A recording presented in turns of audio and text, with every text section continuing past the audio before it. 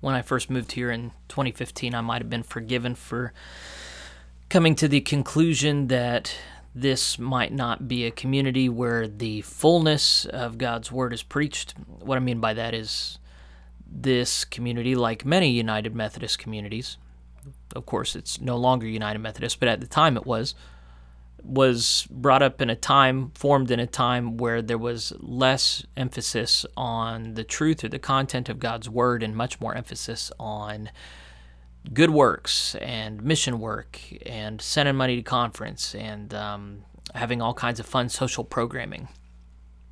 But even so, whenever I moved here in 2015, I preached a harder word than most United Methodist pastors, and it seemed to me that the people here actually generally appreciated that.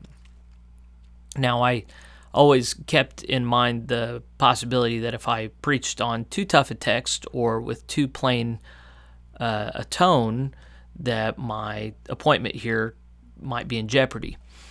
So we've gone through disaffiliation. We are currently not affiliated with any denominational body, although that should change in another month or two. And I've just been preaching through 1 Corinthians, and it's been really great. And I'm not the only one who's enjoyed it. I preached on the first half of 1 Corinthians 7. That's what you're going to hear. I preached on that this last Sunday. And it tells us pretty much that we're doing everything wrong as it pertains to sex and marriage. And in America today, you pretty much anticipate that everybody's going to complain and grumble and take offense, and soon enough I'll be looking for a new church. And I was very surprised. I haven't gotten a single complaint. And I've had a number of people reach out to me and thank me for saying things as plainly and clearly as I did. I don't know any pastor that's as blessed as I am. It's an amazing thing. I just love preaching. So anyway, I'm not saying that nobody was offended. I'm just saying that the offended ones didn't tell me about it, and you know what? That might be just as well. So you can't tell by listening to the podcast. Our weekly assembly size, our congregation size on Sunday mornings seems to be getting bigger, not by a huge margin. That sanctuary's made for 100. We're not seeing that. The biggest we got before COVID was 70, and a bunch of people died and moved away. I wonder how big things are going to get. It seems to me, who knows what God is going to do, but when you got a group of people that like each other, are doing incredible ministry together, and they're not offended by God's Word, it just seems to me that the Holy Spirit is already here, but he's got to be doing something. So anyway, I hope you enjoy this portion. I hope that God's Word is as powerful for you over this recording as it was in person here. Just let me encourage you, if you're not attending a worship service in person, if you're not a part of a covenant community, then pray about making that change. There's no such thing as a lone wolf Christian. We're not made to do this thing alone, on our own time, on our own terms. So I don't know where you live. I don't know what you're doing, but odds are there's a Christian body around you that could really be good for you. And just pray about it. Just keep pushing yourself. Open yourself to the Holy Spirit. And He always calls us into closer fellowship with other believers. So draw close and enjoy it. All right. Enjoy the Word. Here we go. Welcome to the No Water Methodist Church podcast, where we hope to encourage you in your spiritual journey so that you may be a blessing to your local church and to the world.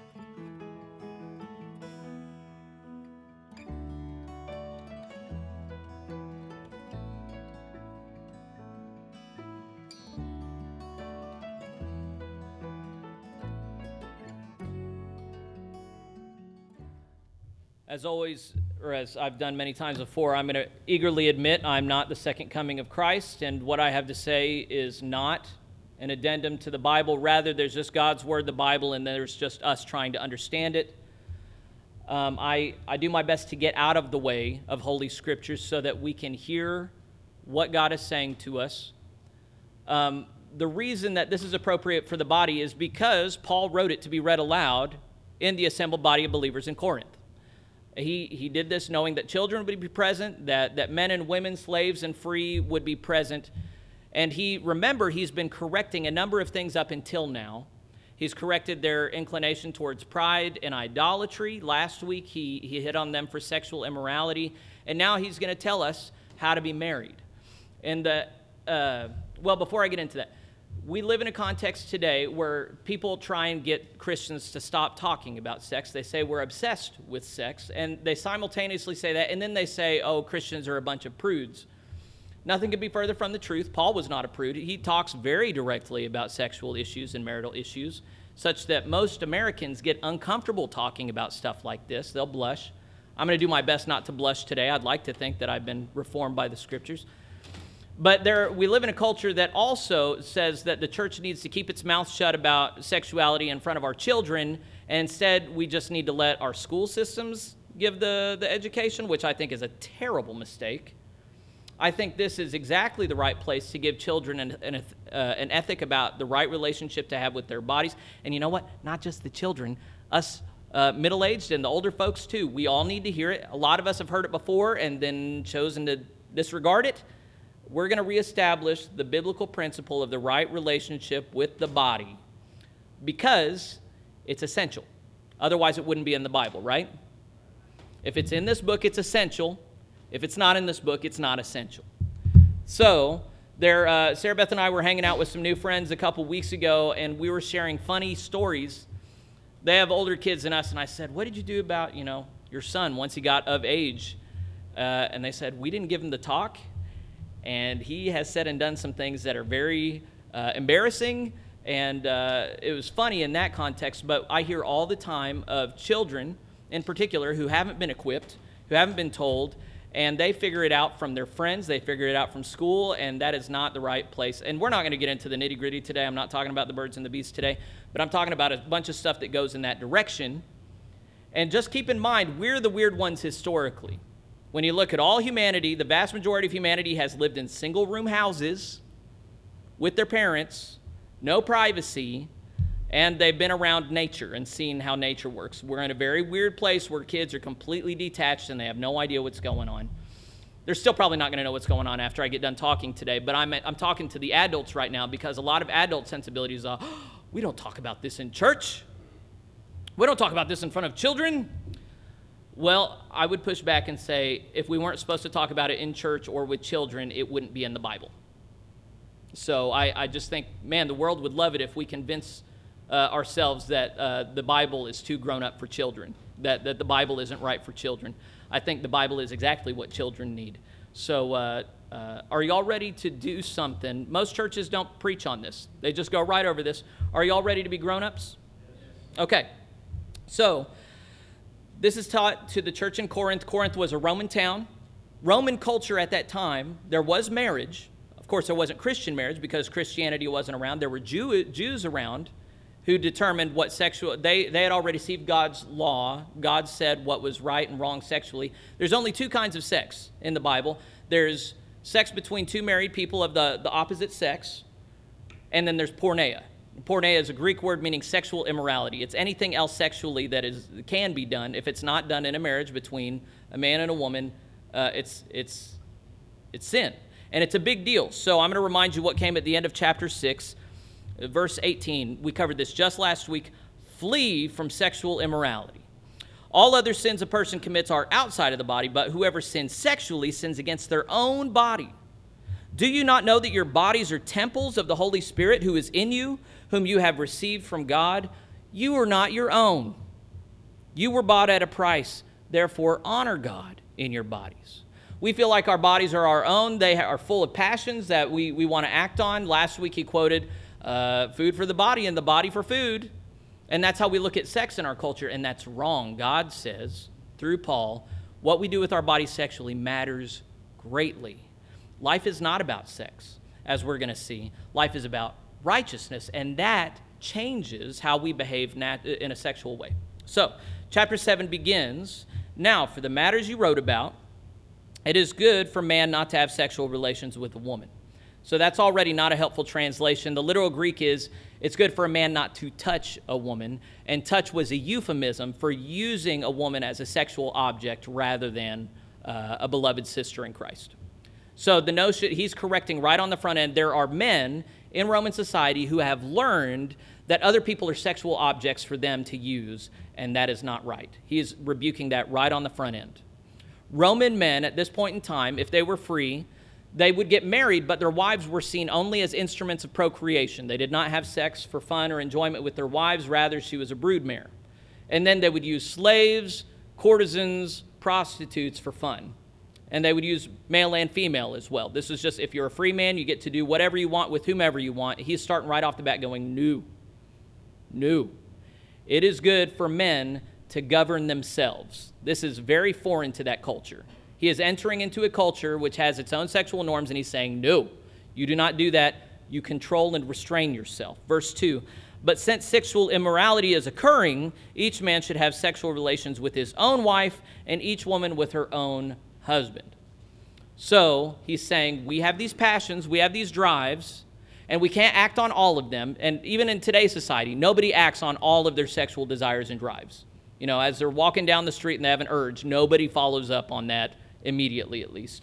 Everybody knows about restraining themselves to some degree. He's saying you don't have to all be celibate, but you do have to control yourself. These feelings that you have are only to be directed towards a person of the opposite sex in a marital bond with their consent. We're going to get to this consent thing. But that's the only circumstance. Yes, you're filled with passion, and you don't have to kill all of that. You can let some of it out in the right direction. That's what he's going to say. Verse 3, the husband should fulfill his marital duty to his wife. Does that mean what it sounds like it sounds? And likewise, the wife to her husband. That means what it sounds like. He's saying one of the primary roles of marriage is sex. And the husband is obligated to make sure his wife is satisfied. And the wife is obligated to make sure her husband is satisfied. It is a holy duty in Christian marriage to have a healthy sex life. And just in case you don't know, conservative Christians who attend worship every Sunday report significantly higher satisfaction in their sex lives than the rest of the American population. You would think that a bunch of heathen hedonists pursuing pleasure would have happier sex lives. We're not seeing that. We're seeing, especially the youngest generation that's grown up outside of the church, are sexually miserable and frustrated and weird. It's only whenever we bring our sex life into conformity with God that we find true sexual joy. Which doesn't make sense when you buy the propaganda that Christians are a bunch of prudes that aren't comfortable with their bodies. No, Christians, when we're reading our Bibles and doing what they say, have a great sex life. We are satisfied and our wives are satisfied, or husbands are satisfied, because we understand our Christian duty is satisfying our spouse. My marriage is not about me. It's about pleasing my wife, not just sexually, but that's included. Probably got a little too personal there, I'm sorry. Verse 4, the wife does not have authority over her own body, but yields it to her husband. That would not be scandalous in the Roman context. They looked at women as property. Yeah, of course, she's the broodmare. Of course, he's going to do with her what he wants. The scandalous thing comes next. In the same way, the husband does not have authority over his own body. What? A man doesn't decide what he does with his own body. He yields it to his wife. This would have blown people's minds in the ancient Roman context. They didn't even think about women in that way. But no, Paul says we're both equal. We're different, but we're equal. We have desires. We have one person to satisfy them. If you're a husband, it's your desire. It's your duty to make sure your wife is satisfied. If you're a wife, I've already said the same thing 100 times. But this is something that most people don't. I mean, in our culture, it's just, what? I thought I was in charge of myself. I thought it was all about me. I got to convey what I want. And no, marriage is, hey, are you okay? What do you want? How can I satisfy you? And most of us, if we can step back, would you rather be in a relationship with someone who's all about give me, me, me, or would you rather be in a relationship with someone who's trying to please you? I think we all want to be with someone who wants to please us. It's miserable when people come into any setting and they're going, here's what I want. You give it to me. That's not what marriage is about. That's not what any other relationship is about. Marriage at its best is acknowledging, I have desires, you have desires. Let's do our best to satisfy one another and do life together. Marriage is not just sex, but it is sex. Verse 5, do not deprive each other of what? Sex. Don't deprive each other. The Greek word here has a note of thievery. The notion is that your spouse is entitled to you. Don't withhold. Freely give. Because why? Because your body belongs to them. First it belongs to God, and then it belongs to your spouse. It's not yours. Isn't this crazy? This is completely different from anything the world teaches. And I want to make sure that everybody's hearing this, not because I want people to feel guilty, but because we have to understand the difference between what the world offers and what the Bible offers. If we don't see the difference here, then we're just going to do what we want, and we're going to think God's okay with it.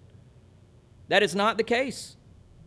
Do not deprive each other, except perhaps by mutual consent for a time, so that you may devote yourselves to prayer. Okay, so is sex getting in the way of your relationship with God? Fine. If you both want to take a break, you can, but don't do it for too long.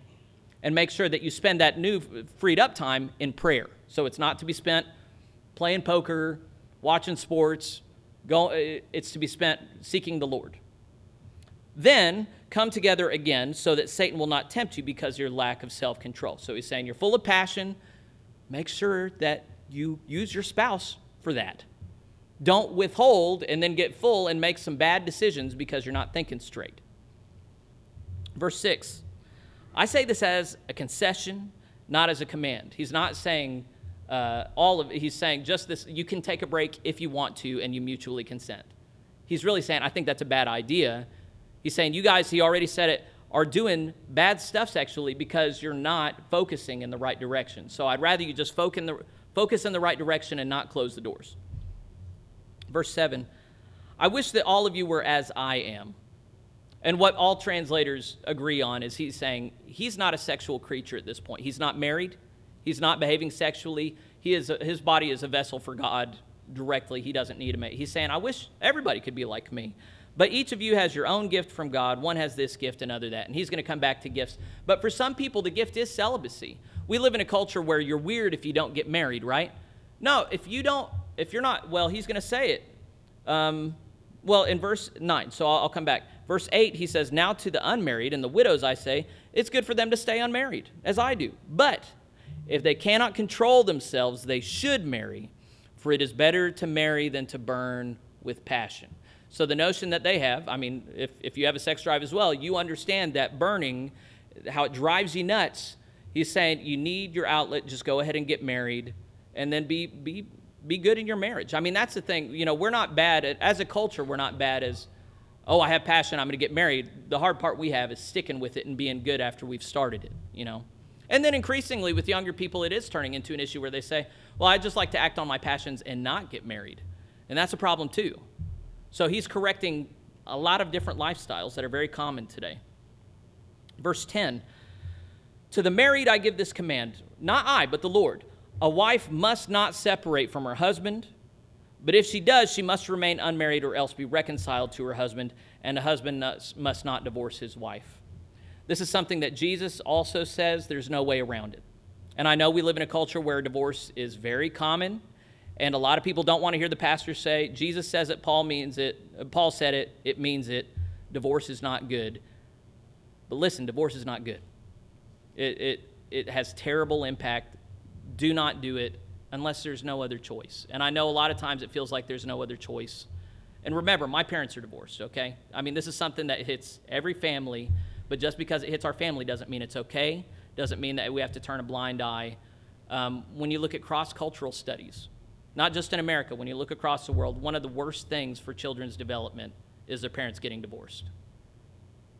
And I know we want to believe that, oh, the kids are resilient, they're going to do just fine. We have 2 generations of common divorce in the West showing the kids are not doing fine. You need to be a good spouse. Don't wait till things get so bad they're falling apart. What he's already said here is, you should be joyfully giving yourself to your spouse. Well, are you joyful about that when things aren't right in the marriage? Most people aren't. So right up front, he's saying, you need to have this standard of happily giving yourself to your spouse. If you're not happy, something's wrong, and you need to deal with that right now.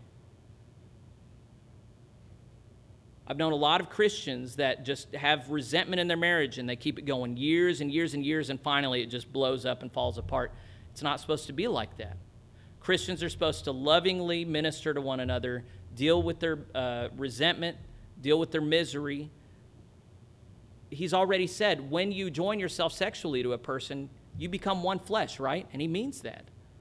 So in our marriage, if we're miserable in our marriage, then our number one duty is to do what needs to get done to fix it. What's got to happen? What conversation does she need to have? What do I need to do? How can I heal this rift that's going on? Who can I call on? But if you let things simmer and it becomes a joyless, loveless, sexless marriage with resentment, that's not God-honoring. That's not good. And it ends in divorce, which also offends the Lord. Verse 12, to the rest I say this, not the Lord. If any brother has a wife who is not a believer and she is willing to live with him, he must not divorce her. And if a woman has a husband who is not a believer and he is willing to live with her, she must not divorce him. Now, is it a good idea for a believer to marry someone who is not a believer? No. It's a terrible idea. It's going to cause all kinds of problems. But if you come to Christ while you're already married to an unbeliever, then don't leave them. Don't divorce them. Rather, he says, verse 14, for the unbelieving husband has been sanctified through his wife, and the unbelieving wife has been sanctified through her believing husband. Otherwise, your children would be unclean, but as it is, they are holy. There's nothing else like this in the Bible. It's incredible. It's saying when you become one flesh with another person, your holiness goes on to them to some degree. He doesn't say it saves them, but he does say your children are holy. So you're sanctifying your marriage, you're sanctifying your children. That's really a wonderful blessing. So if your spouse, if you come to Christ and you become a believer, but your spouse is not, stay with them. Don't divorce them. And you will sanctify them, you will sanctify your kids. Verse 15, but if the unbeliever leaves, let it be so. The brother or sister is not bound in such circumstances. God has called us to live in peace. So what he's saying is, you can't make somebody stay. If you follow Christ, you do not make somebody stay. You don't stand between them and the door and say, I'm not letting you leave. This is how I got really clear about the United Methodist Church not being any good anymore. There's 1,000 congregations that want to get free, and they're saying, nope, we're not letting you out. The moment you are in the position of coercing someone into staying, you are not with Jesus anymore. So whenever it's talking before about how the wife's body is not her own, it belongs to her husband, and she needs to satisfy him, it's not saying that the man can impose himself on her and say, hey, you owe me. Give me what I deserve. If you're doing that, you're not with Jesus. Jesus gladly receives, but he doesn't force, right? Did Jesus force you to get saved? Did he force you to love him?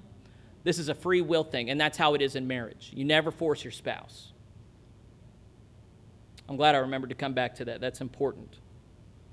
Verse 15, we already did 15. 16, how do you know, wife, whether or not you will save your husband? Or how do you know, husband, whether or not you will save your wife? So he's saying, stay together if you can. You might. Through you, they might be saved. We like to believe that we can predict what somebody's capable of. Oh, Jeffrey, he's such an idiot husband. I'm never going to get him in shape. I might as well just leave. You don't know that. And somebody can be an idiot for 20 years and then finally wake up. St. Augustine's mother prayed for him for 40 years. If that's not the right number, don't correct me. It doesn't matter. She prayed for him for decades, and he finally came to Jesus. There was a guy in Shoshone, Idaho, who came in. His mother attended church and his wife attended church. They feared the Lord. He was a drunk. He was in the jail every couple months for getting drunk and fighting people. He would come in, and the first time he came in, we thought the church was going to fall in.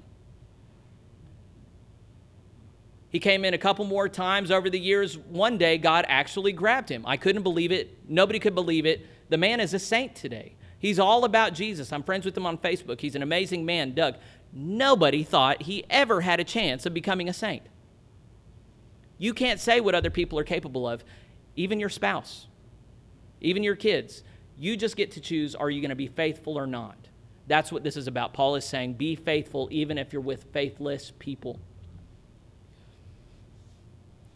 We're going to go a bit further. Verse 17, nevertheless, each person should live as a believer in whatever situation the Lord has assigned to them, just as God has called them. So he just said, if you've been saved in an unbelieving marriage, stay with the marriage. He's going to say, however you were saved, stay that way. This is the rule I lay down in all the churches, he says. Verse 18, was a man already circumcised when he was called? He should not become uncircumcised. A lot of people go, how do you do that? They had a surgical operation. Some men did back then when they decided they didn't want to be circumcised anymore. It was painful and grotesque. He's saying, don't do it. You don't need to do that. Stay as you are. Was a man uncircumcised when he was called? He should not be circumcised. So wherever you're a Jew or a Greek, you don't have to join up one or the other. Stay as you are. That doesn't matter. Verse 19, circumcision is nothing, uncircumcision is nothing. Keeping God's commands is what counts. Verse 20, each person should remain in the situation they were in when God called them. Okay, so for us, that's not a big deal. You know, we don't have many people worrying about circumcision nowadays. The next one, were you a slave when you were called? This is a big one. We had a war to end slavery in this country 150 years ago, right? But slavery has been around since before history began in every culture. Our culture didn't invent it, and we only ended it when we finally had enough money to do without it. Slavery has been practiced around the world. It was all over ancient Rome, and it was every bit as brutal as we had here in America. They were chattel. They were used as objects, sexual and otherwise. They were killed without remorse. They were considered subhuman tools to be used. He's saying, if you were a slave back then, don't let it trouble you. What? Slaves were regularly abused and beaten. It was not an easy form of life. He's saying, don't let it trouble you. How do I not let that trouble me? In today's world, slavery is so grotesque and horrible. How could these ancient people ever have thought it was okay, right? We're the weird ones historically. Throughout the rest of the human history, slavery has been everywhere. It's just been a part of life. And he's saying, if you were a slave when you were called, don't let it trouble you. Although, if you can gain your freedom, do so. He's walking that line between, we're not masochistic. We're not trying to suffer in life. If you can get free, go ahead and get free. If you can do it in a moral, godly way, yes, get free. Verse 22, for the one who was a slave when called to faith in the Lord is the Lord's free person. So whether or not you're free on earth, you're free in the Lord, he's saying. Similarly, the one who was free when called is Christ's slave. So this language that we've been using, you are not your own, your body belongs to God, you've been bought at a price, that's slavery language. How do you get a slave? You buy them. And when you buy them, they belong to you. We are actually not free. We're either slaves to sin or we're slaves to Jesus. There's no such thing as a free man or woman. And the question is, who are we a slave to? Who's our master? He said, God has freed us from worldly sin, but we are Christ's slave. So whatever your status is on earth, it really doesn't matter. What really matters is your status with Christ. Is he your master? Are you his slave? Or are you a slave of the world? You were bought at a price. This is not the first time he has said this. What is the price that purchased us? Christ's atoning blood on the cross. Do not become slaves of human beings. Now there he's not saying, he's just said if you're a slave, don't let it bother you. He's saying don't be a slave to sin. Don't be a slave. Don't allow someone to be your master who's not the Lord. So yes, serve your worldly master in ways that are legal and ethical. However, never forget who your real master is. It's God. Verse 24, brothers and sisters, each person as responsible to God should remain in the situation they were in when God called them. This is a hard command. We live in a very moment, we're very focused on the moment. And if, I was ministering to a guy yesterday. He came to the church needing help. It's a guy that I knew from back in the day when I used to go in the jail. And he was talking about killing himself. And I this is heavy. I'm not going to say anything that should tip in. I don't think any of you are going to, I don't think you even know who he is. But I said, I know you kind of believe, do you believe in hell? And he said, yeah, I'm in it. And I said, oh no. I know your life's bad. It can get so much worse than this. And if you don't have that eternal vision, you're actually going to make some really terrible decisions right now. I need to warn you about what's ahead if you make that stupid decision. He made that stupid decision because of things this chapter had to deal with. He married a woman who's a meth addict. He was a meth addict. What happens when addicts get together? Almost 100% of the time, they bring out the worst, not the best in each other. There are exceptions, but man, so many people get together. Oh, I came out of addiction. They came out of addiction. We can minister to each other. All it takes is one bad day, and one falls, and then it's so easy for the other to fall. The guy got clean for 9 months. Went to a treatment facility, was doing great somewhere else, and he started getting lonely. Started having those passions. He said, you know what, I can go back to my wife. I can get her lined out. I can work this out just fine. What do you know? Strung out on meth. Thinking the Irish mob and the police are after him. Doesn't make any sense at all. Broke my heart. I prayed for this guy for years. So many times I got into the jail, people are there because they have disordered love, whether it's with an unmarried lover or with a spouse, and their marriage got messed up.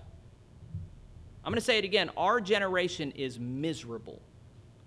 We come from a miserable people. They started the sexual revolution in the 1960s with the pill, thinking that this freedom would bring happiness. It's brought misery, abject misery. And rather than talking about going back to how things were, they just keep on going forward. Well, we're miserable sexually, so let's change our boys to girls and our girls to boys. Maybe then they'll be happy.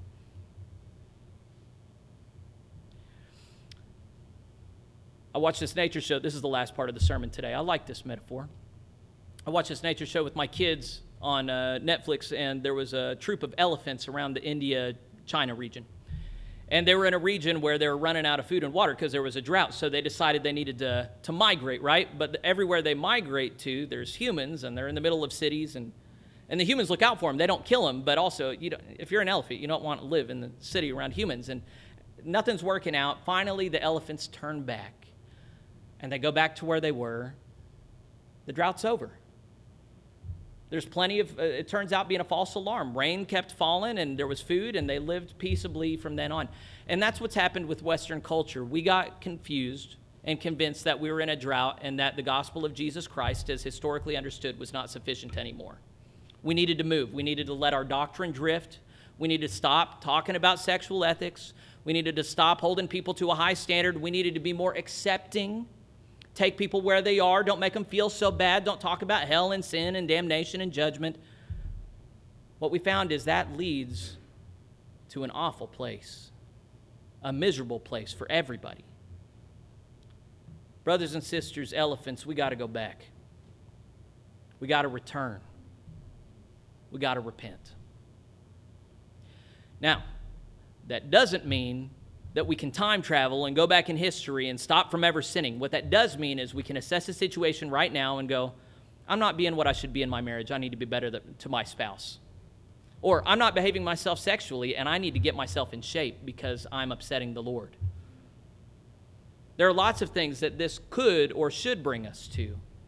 The worst thing in the world could be that we go home and go, well, that was weird. What's on TV? Don't do that. This has been written down for your good. Let the bitter medicine heal you.